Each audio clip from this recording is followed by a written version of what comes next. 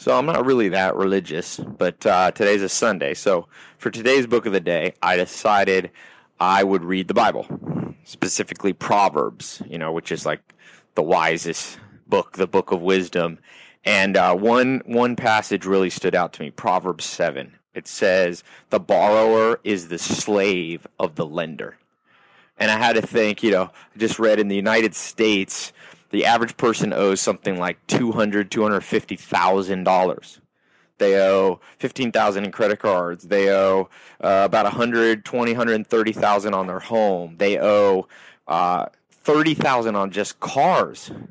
They owe 40,000 or more on school loans. That's pretty crazy. And so, there's all this kind of Occupy Wall Street and hate against capitalism, and maybe some of that is rightfully so. I think in general it doesn't make sense. It's not corporations that are the problem. Just remember, corporations in the world are owned by shareholders, and the 300 million people in America and the people in the world, most of us are the shareholders. If you have a 401k, if you have an IRA, if you own mutual funds, you're invested in these corporations. So the corporations themselves are not necessarily quote unquote evil, whether the banks are lending money at high interest rate.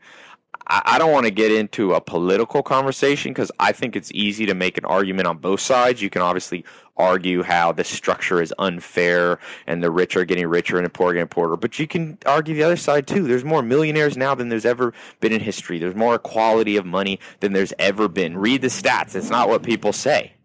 So sure, the very rich are getting richer than the very poor, but the very poor are better off than they were 200 years ago.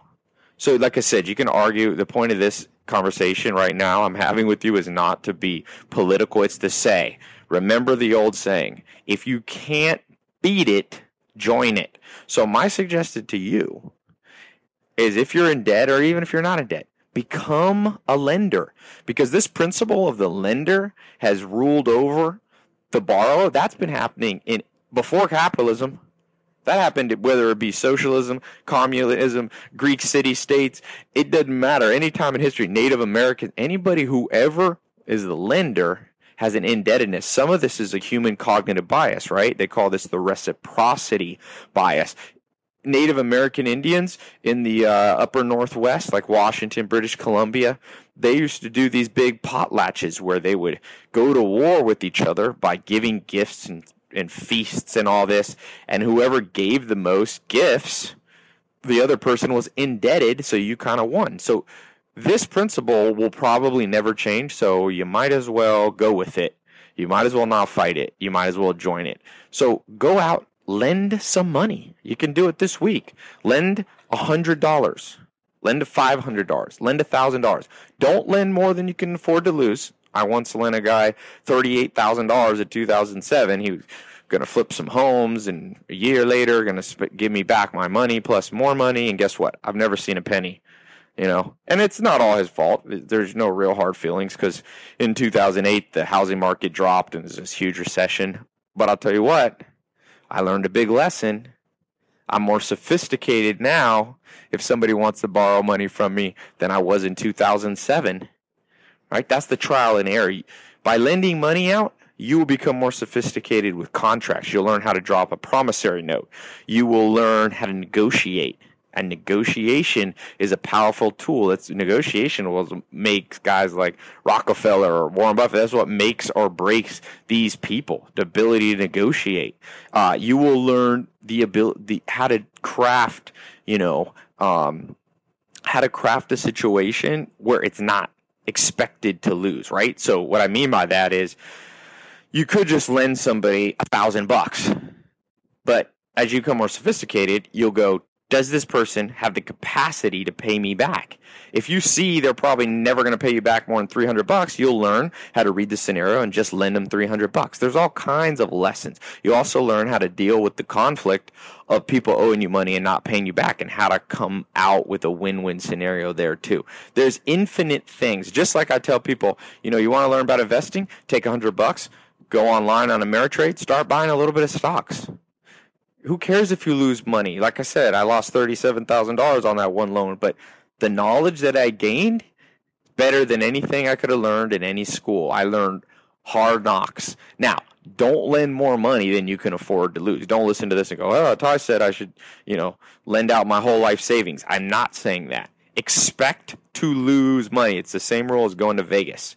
Do not lend money. Do not gamble money in Vegas unless you expect to lose it. If you happen to get it back in Vegas, that's like a bonus. It's the same with lending money out to people. The goal is to make you sophisticated.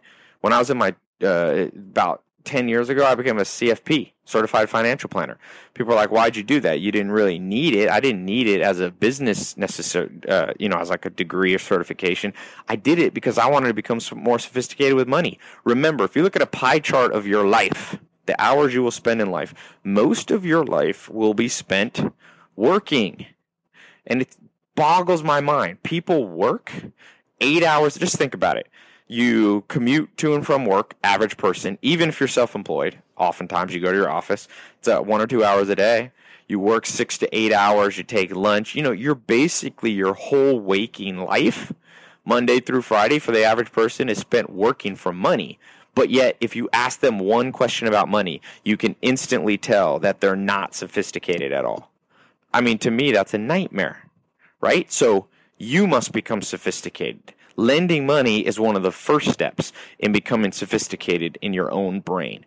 The second great thing about it is you will make the world a better place. I lived with the Amish when I was younger for 2.5 years, and one awesome thing the Amish do is the older people lend money to the young people coming up at very low interest or even no interest so that they can buy a farm or start a business, right? Nowadays there's a big problem. If you want to start a business and you need capital, it's hard to get access to capital. Banks, maybe they'll give it to you, or people try to put money on their credit card, startup money on their credit cards, but that's 18, 20, 30% interest rate. So you're going to make the world a better place. In fact, at the beginning, you can just lend money and don't even put an interest cycle on it, or put a very low interest. The goal is not for you to become some money lender or some, loan shark or banker.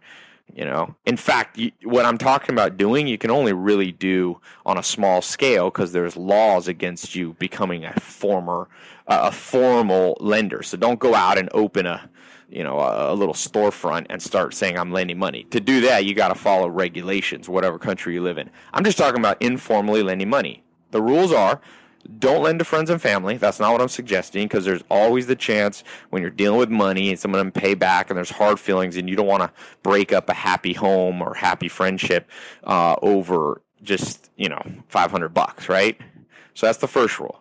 The second rule is don't lend more than you can afford to lose. The third rule is formally lend the money. So we've all given $100 out of our pocket to somebody who's like, hey, I need money. And you're like, here you go. You don't learn anything from that. I want you to structure the deal as if it's $1 million loan you're giving somebody, because that you're going to use this as a practice run. So, go to some website like LegalZoom or Rocket Lawyer, download a promissory note, read the promissory note. John DeWar, one of my business partners, he taught me a long time ago something that's obvious, but most people don't do it. Don't sign anything that you don't fully read. So if you're not in love with reading, it's not fun to read a contract, take a week to read it. Take it home with you and read a paragraph a day, but read the whole promissory note so that you know what you're doing, because that's going to teach you about getting in debt yourself or prevent you from being in debt. Make sure that you put a formal, loan repayment structure. You can go online. There's different, loan kind of amortization schedules, repayment schedule calculators. You can put it in and ask them, look them in the eye, have them sign a contract, say, I'd like you to pay this back on a certain schedule. Here's the schedule. Be formal about it. So even though you might only be lending $500 or $300 or $1,000, do it formally, okay? Because that's where the knowledge will come. All right, so remember, you're not going to be good at it at the beginning. Your first couple loans you do, you'll probably fail, okay? Welcome to the world. Remember, the average person cannot fail more than 3 times without giving up. If you want an above-average life, get used to the failure, embrace the failure, as the saying goes, a crisis is a terrible thing to waste. So every time you're in a crisis because you lent somebody money, $500, and they're not paying you back, use that as a leverage point. What did I learn from this situation? Like me, I learned lending someone $37,000 that doesn't have the capacity to pay you back, probably not the smartest thing.